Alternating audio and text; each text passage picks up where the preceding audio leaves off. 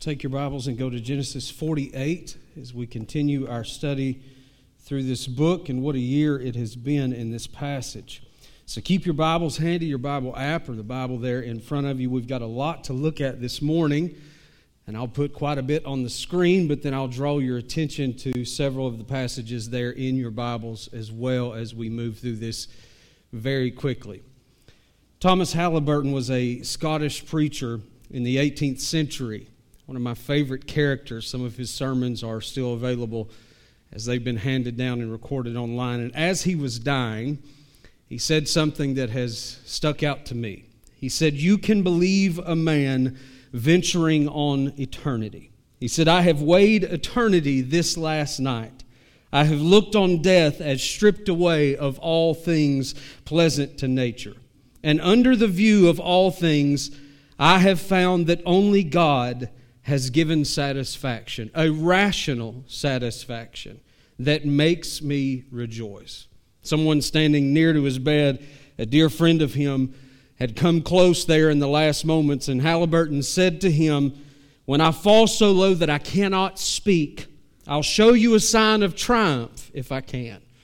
In those final moments, as death began to consume Haliburton and he was unable to speak, his friend would record that as his breath began to slow, he took one final breath, and in a moment of astounding energy, he lifted both hands in the air.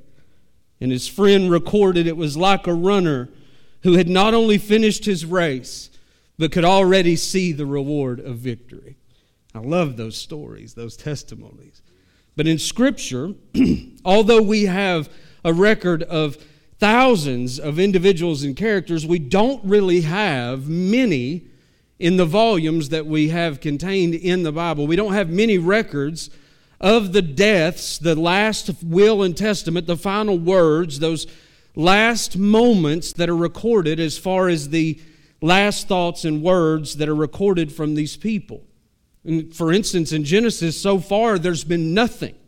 Adam was silent. Noah said nothing in his final moments. There were no final admonitions recorded from Father Abraham even.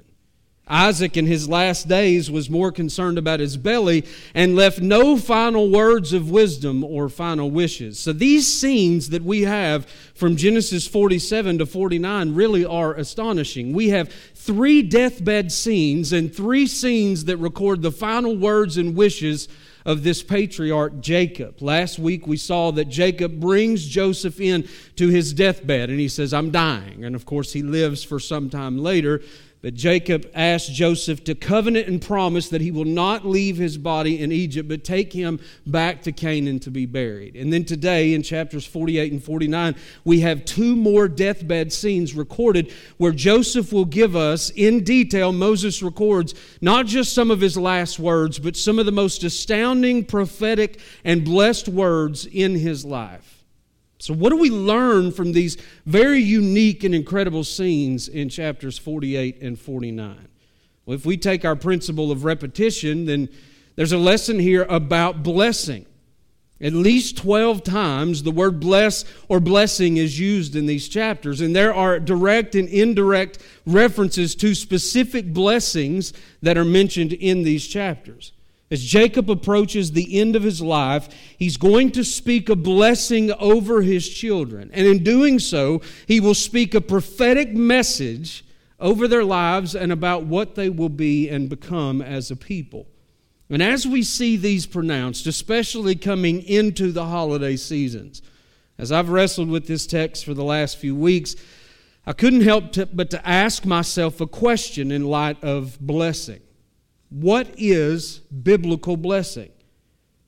Considering the blessings that we see here, what is true biblical blessing? What I'm really asking is, what is real biblical blessing versus the hashtag blessed life? Now, I know we've discussed this here before, and even in the light of something like 2020, we still see it. Someone gets a new house, a new car, some new possession, a job or promotion, something tangible that they can touch. And of course, if it's not Facebooked, Instagrammed, or tweeted, it never happened. And they will filter all of this through the tag of hashtag blessed. And sometimes it's not as trivial as the temporary things. It may be a momentous thing that has happened in their life, some victory that they've experienced, and they will say that they are #blessed. But in our passage this morning, what we find is that true biblical blessing is not defined by our possessions. It's not defined by our circumstances or even our positions. What we find is that real biblical blessing at its core is understood by its source. It's understood by its purpose, by its promise. In our passage this morning, we'll see that there are some threats and some dangers to missing what is really biblical blessing. What we learn from these scenes reveals the gracious and sovereign work of God in the lives of these characters, in the context of these passages. Listen, and in the connection for me and you as we live our #blessed lives. This morning, let's consider some of these things, and we'll walk through this as we go. We already see the first one there on the screen. Consider the source that marks blessing. Jacob had spent 70 years in Hebron. In the last 22 years of his life, he had been robbed of a relationship with his beloved son Joseph and his children. But now, because of God's grace, His mercy, His provision, protection, they have been restored. Not just Joseph and Jacob, but now their whole family is celebrating in these benefits of God's goodness. And they will spend now another 70 years, Jacob will spend with Joseph and his children in Egypt. Last week, Joseph and Jacob, we saw, make this covenant together that Joseph will not allow him to be buried there. And now, as we come to chapter 48, at some point later, Joseph, being one of the busiest cats in Egypt, at one of the most distraught times in its history, returns there from Goshen to do some work. And he receives word that his father is ill. Incidentally, this is the first mention of illness in all of Scripture. And that's where we pick up in chapter 48. Let's begin reading in verse 1. And after this, Joseph was told, "Behold, your father is ill." So he took with him his 2 sons, Manasseh and Ephraim. And it was told to Jacob, "Your son Joseph has come to you." Then Israel summoned his strength and sat up in bed. And Jacob said to Joseph, "God Almighty appeared to me at Luz in the land of Canaan and blessed me. And he said to me, Behold, I will make you fruitful and multiply you, and I will make of you a company of peoples, and will give you this land to your offspring after you for an everlasting possession." What are the marks of blessing? What are real marks of biblical blessing? Well, the marks of blessing have their source in God. The power of this scene is often lost in translation. Notice Joseph's response in verse 1. After this, Joseph was told, look at that, "Behold, your father is ill." Now, he wasn't summoned like before. Before, Jacob called him, and Joseph came. But now he just hears that his father's ill, and immediately he begins preparation, gathering his 2 sons, and he rushes to be there with his father. Not just Joseph's response, but notice Jacob's resolve in verse 2. I love this. "And when Jacob hears his son is coming, your son Joseph has come to you, then Israel summoned his strength and sat up in bed." Even in his sickness and his old age, he rises up boldly and confidently in this moment to take charge of his death. I love what Donald Barnhouse says about this moment. He says, "What Jacob does here in his deathbed is a magnificent triumph of his life." He says, like a runner who had been outdistanced by others, he now gets his second wind and sweeps by them all, taking the prize. What an example that we see in this text. It's Joseph experiencing a testimony from his father that is going to point back to the source of all blessing in his life. What do we learn from Jacob's testimony of blessing? Well, you see that in this testimony, this grasper, this deceiver, this heel grabber, and this blessing swindler is now about to pronounce a blessing himself from the God who had given him authority to do so. It's this moment, this scene, that is accredited to Jacob in the Hall of Faith in Hebrews chapter 11. Look at Hebrews 11, verse 21. "By faith, Jacob, when he was dying, blessed each of the sons of Joseph, bowing in worship over the head of his staff. The testimony that Joseph is seeing from his father in his dying moments is a testimony that points back to God as the source of all blessing. This testimony is seen in a couple of ways. God as the source is a testimony that shows it begins and ends with God. That's the testimony. Look at verses 3 and verse 21 in Jacob's testimony. Verse 3 says, "And Jacob said to Joseph, God Almighty appeared to me at Luz in the land of Canaan and blessed me." Verse 21 at the end of his testimony, he says, "Then Israel said to Joseph, Behold, I'm about to die, but God will be with you and will bring you again to the land of your fathers." Listen, blessed is a life and a heart and a mind that can see all things this way. That everything begins and ends with God. That everything in your life starts and finishes with Him, that has this perspective. What a change has come in old man Jacob's life. He had not always viewed things this way. The very first time you remember he even mentions the name of God is in a lie, stealing his brother's birthright. But here, at the end of his life, as he pronounces blessing, the testimony of his life is this: all blessing begins and ends with God, because He is the source of true blessing. It isn't mustered. It isn't made by our own strength. It comes from Him. Second of all, it centers around God's Word. Real blessing centers around God's Word. Look at verses 3 and 4. Jacob says, God Almighty appeared to me and said to me, verse 4, Behold, I will make you fruitful and multiply you, and I will make you a company of peoples, and I will give this land to your offspring after you for an everlasting possession. Pay attention to his words here. God Almighty, El Shaddai. That's the same name that God revealed back in Genesis 17 to then Abram, when God appeared to him and said, I am El Shaddai, and made a covenant with a fearful, exhausted Abram, and changed his name to Abraham, the then childless man, giving him a name of father of many. And it was that God, El Shaddai, who appeared to Jacob twice, once in a vision, saying, I am the Lord God of your father Abraham. But Jacob is referencing here Genesis 35, where God appeared to him and wrestled with him.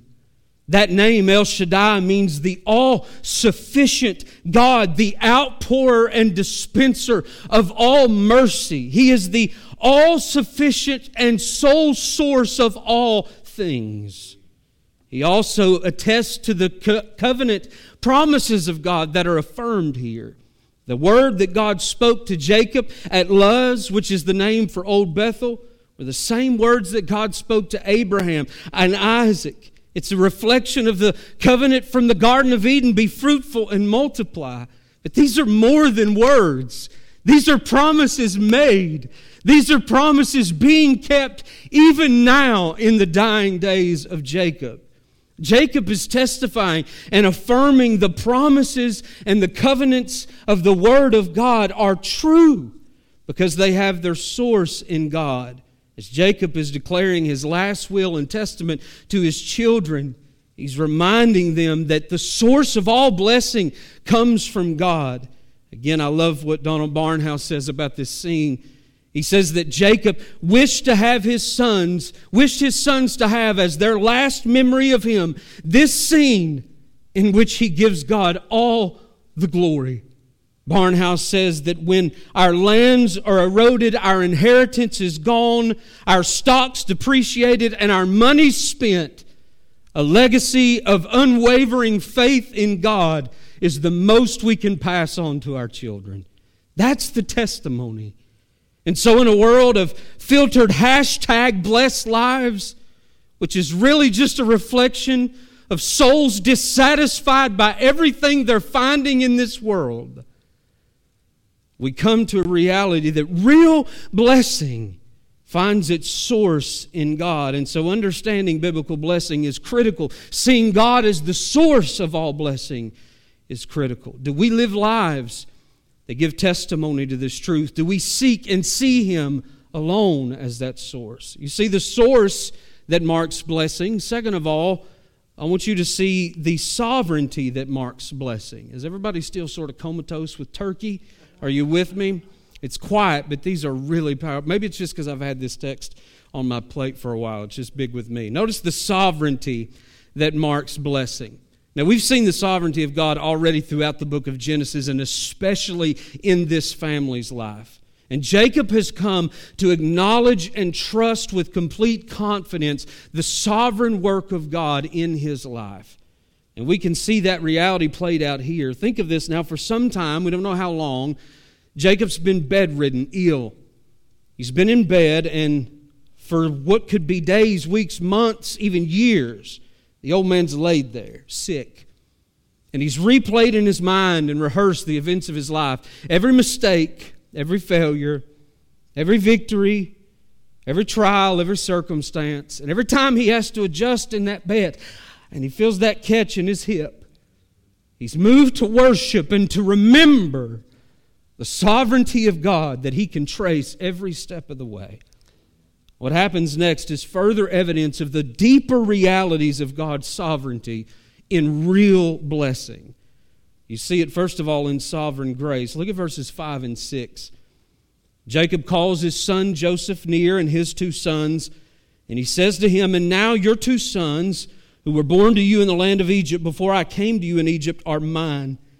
Ephraim and Manasseh shall be mine, as Reuben and Simeon are. And the children that you fathered after them shall be yours, and they shall be called by the name of their brothers in the inheritance." Many believe that this scene that we're seeing had already been talked about and agreed on between Jacob and Joseph. The reality is we don't know for sure.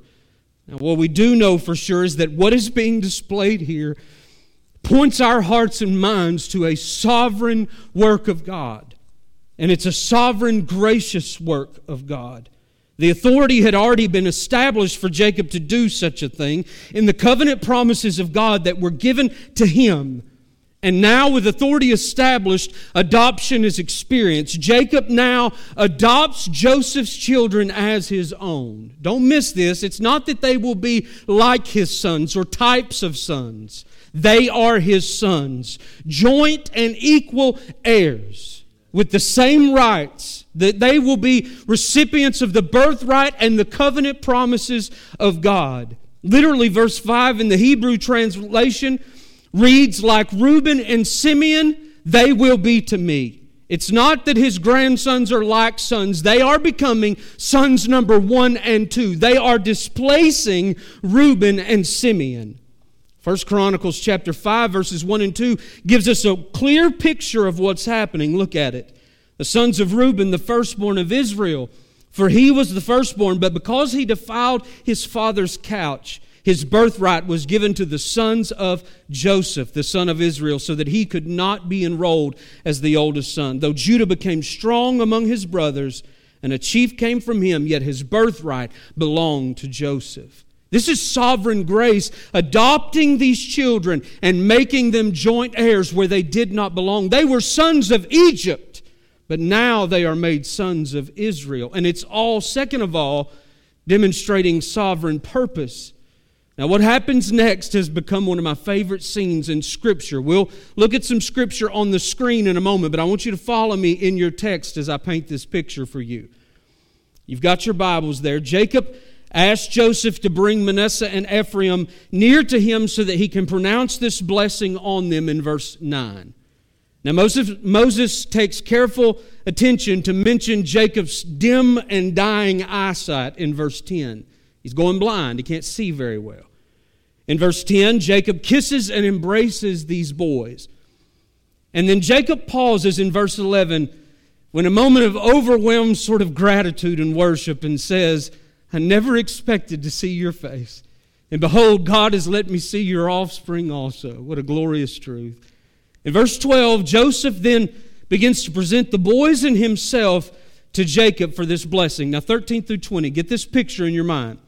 Joseph, as he presents the boys to Jacob, he makes sure that Manasseh is on his left side facing Jacob's right hand. Manasseh, the oldest the one with preeminence. He's facing Jacob's right hand, and Ephraim is on his right side facing Jacob's left hand.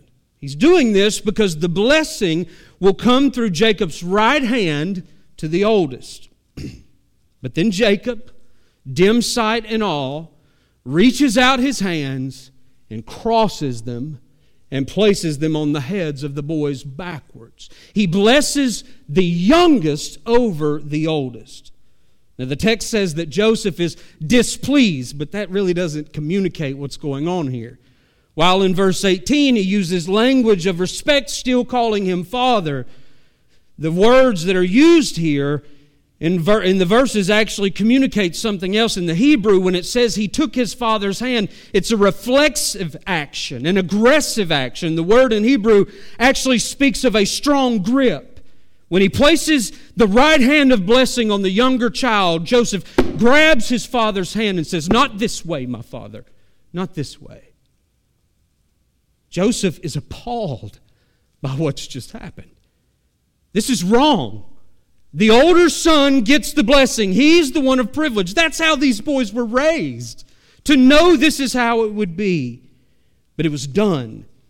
You remember back in Genesis 27, just as it was with Jacob and Esau, once a blessing is uttered, it cannot be undone. And how much more, if an unwitting blessing from Isaac cannot be undone, how much more can an intentional sovereign blessing be spoken, not be undone? But see Jacob's response in verse 19. But his father refused and said, "I know, my son, I know. He shall become a people. He also shall become a people, and he also shall be great. Nevertheless, his younger brother shall be greater than he, and his offspring shall become a multitude of nations." Jacob calmly, but certainly and firmly says, "I know what I'm doing, but listen, ultimately, God knows what he's doing." Joseph didn't understand it, but Jacob clearly knew who was calling and working in this blessing. Remember, the source of all blessing is God, and now God in his sovereignty as the source is working through divine grace and divine purpose to work out a blessing not just for these people, listen, for all people. It was the same sovereign God, the source of all blessing, who had done this same strange act before.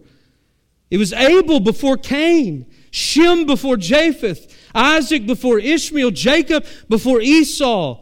It was Joseph before his brothers. It was Ephraim before Manasseh. We'll see that it's Moses before Aaron. It was David before his brothers. And on it goes.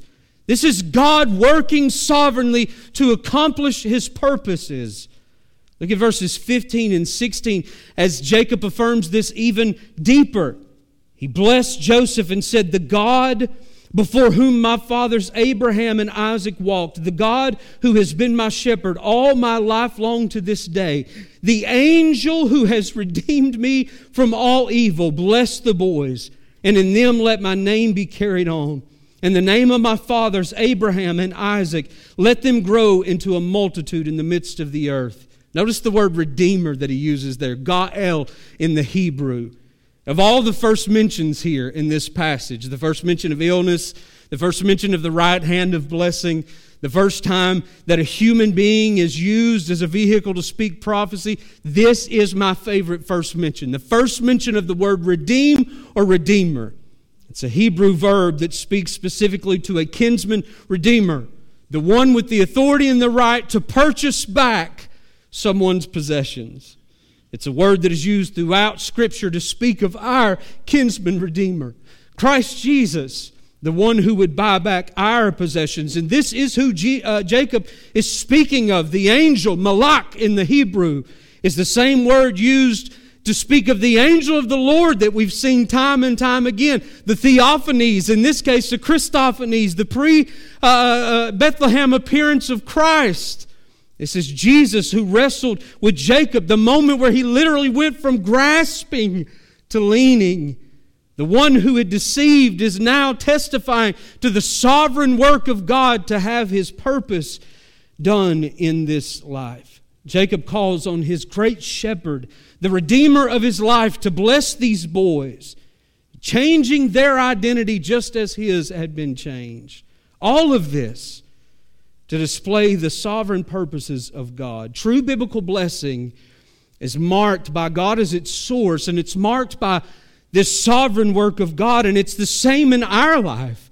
We've seen the sovereign work of grace for those who are in Christ. We have been accepted and adopted and made joint heirs with Christ by God's work of grace. And it's all for His sovereign purpose to accomplish His will in this world. The Apostle Paul would put it this way in Ephesians chapter 1, "Blessed be the God and Father of our Lord Jesus Christ, who has blessed us with every spiritual blessing in the heavenly places, even as He chose us in Him before the foundation of the world, that we should be blameless before Him in love. He predestined us for adoption to Himself as sons through Jesus Christ, according to the purpose of His will, to the praise of His glorious grace with which He has blessed us in the Beloved." You see the source that marks blessing.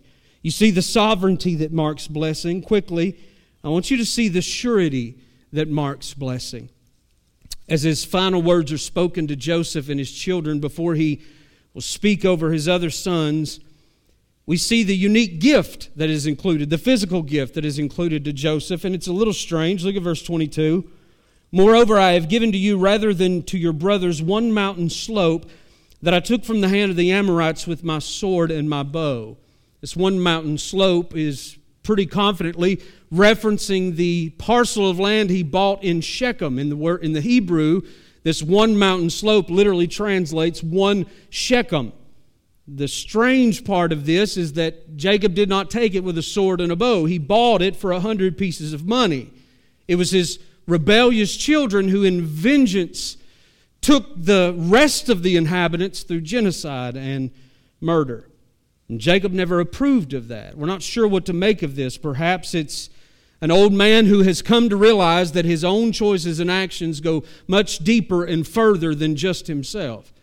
It's hard to know what to make of that, but it's easy to make of what Jacob says in verse 21. Look at it. "Then Israel said to Joseph, 'Behold, I'm about to die, but God will be with you and will bring you again to the land of your fathers.'" See the marks of surety here. I'm about to die, but God will be with you.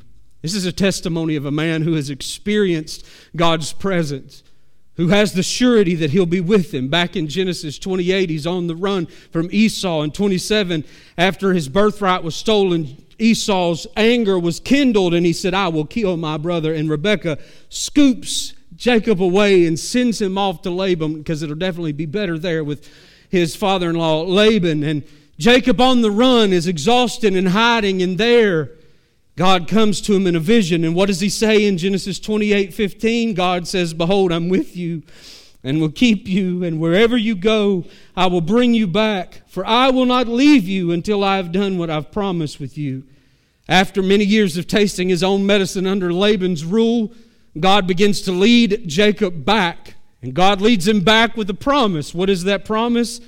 In Genesis 31:3, the Lord said to Jacob, "Return to the land of your fathers and to your kindred, and I will be with you."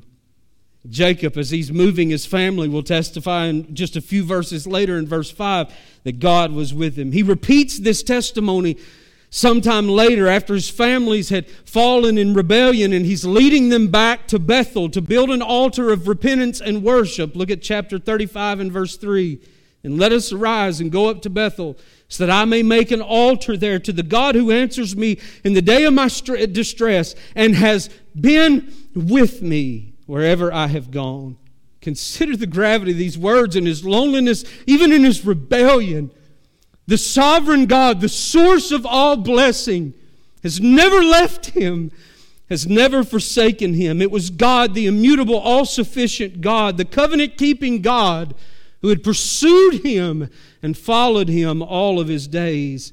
And if anyone in the room could testify to this truth, it was Joseph. We've seen week after week, from the pit to the palace, God was with him. And here, once again, we see the testimony and the evidence of that. True biblical blessing is marked by this reality. We are blessed in God because He never leaves us. See the disciples of Jesus worshiping as they leave the temple with their backs split open, rejoicing. See Stephen preaching boldly with his eyes wide open, gazing to heaven as they bash his skull in. See Paul in prison, beaten, shipwrecked, yet full of joy. See the first church cut off from society, marked by persecution, yet obedient. How? Because they have a promise. Matthew 28, Jesus says, all authority, that's Him as the source, has been given to me. Go therefore and make disciples of all nations, baptizing them in the name of the Father and of the Son and of the Spirit, teaching them to observe all that I've commanded you. And behold, I am with you always to the end of the age. True biblical blessing is marked by the surety of God's promise. You say you're hashtag blessed. I asked you, are you moving in obedience and confidence to this reality? How can we say we're blessed if we are not? The source that marks blessing, the sovereignty, the surety, and I want you to notice lastly as we move quickly, the significance that marks blessing. Now let me define this really quick for you. When I say significance, I'm talking about the importance or the consequences of something. You see that very clearly in chapter 49. We'll have to move quickly here. Let's come to chapter 49. Jacob calls the rest of his sons forward to bless them. But in reality, there's much more than that going on here. The word bless or blessing is only used in chapter 49 in reference to Joseph. That's it.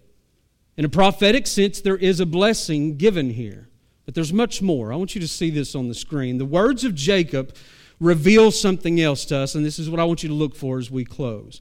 Jacob's words of blessing reveal the significance of human character and conduct and the sovereign purposes of God in all of it. The blessing of Jacob and his words reveal the significance of God's character and faithfulness that will sustain these children in the generations that follow. And Jacob's words of blessings reveal the significance of God's greater purpose in blessing. Listen, in blessing of all people. Now, notice a couple things. First of all, notice the significance of the prophecy that's spoken. You'll notice first, in the first few verses, there's judgment spoken over Reuben. Jacob says, "Listen, O sons of Jacob," and I doubt he had to say that because I'm sure they hung on every word. Reuben especially, but I doubt it was out of anticipation or excitement. He knew what was coming. Back in Genesis 35, he tried to usurp his father's authority, taking over the headship of the family, having relations with his father's concubine. Jacob starts with what seems like a very good place for Reuben. He says in verse 3, "Reuben, you are my firstborn, my might and the firstfruits of my strength, preeminent in dignity and preeminent in power." But then as Gordon Wenham said, as he described this, comes one of the fiercest denunciations in all of Genesis. The cursing in verse 4, "Unstable as water, you shall not have preeminence." These are very, very important choices that have been made, and now they have significant consequences. R. Kent Hughes points out how Jacob distances Reuben by says, "He," not you, "he came up to my couch." Jacob says that he will be divided, and the nations of Reuben the people of Reuben all but vanish in history. You see Simeon and Levi's disqualifications because of what happened back in Genesis chapter, I forgot where it was, back when they had created the genocide and the murder of the Shechemites in revenge for Dinah. And here in chapter 49, he said, Simeon and Levi are brothers, weapons of violence are their swords. He says, "Cursed be their anger, for it is fierce, and their wrath, for it is cruel. I will divide them and scatter them. And both tribes would be divided and scattered. The tribe of Simeon would all but disappear after the conquest of the Holy Land. And the tribe of Levi, even though they were graciously given the oversight and responsibility of the priesthood, would never possess a land because of it. And you see the elevation of Judah. And don't get it wrong, Judah had a black belt in sin just like the rest of his brothers, but there was a shift and a change in his life that elevated him. And it's here that we begin to see a prophetic word pointing towards our Savior. Look at it, please. Verse 8.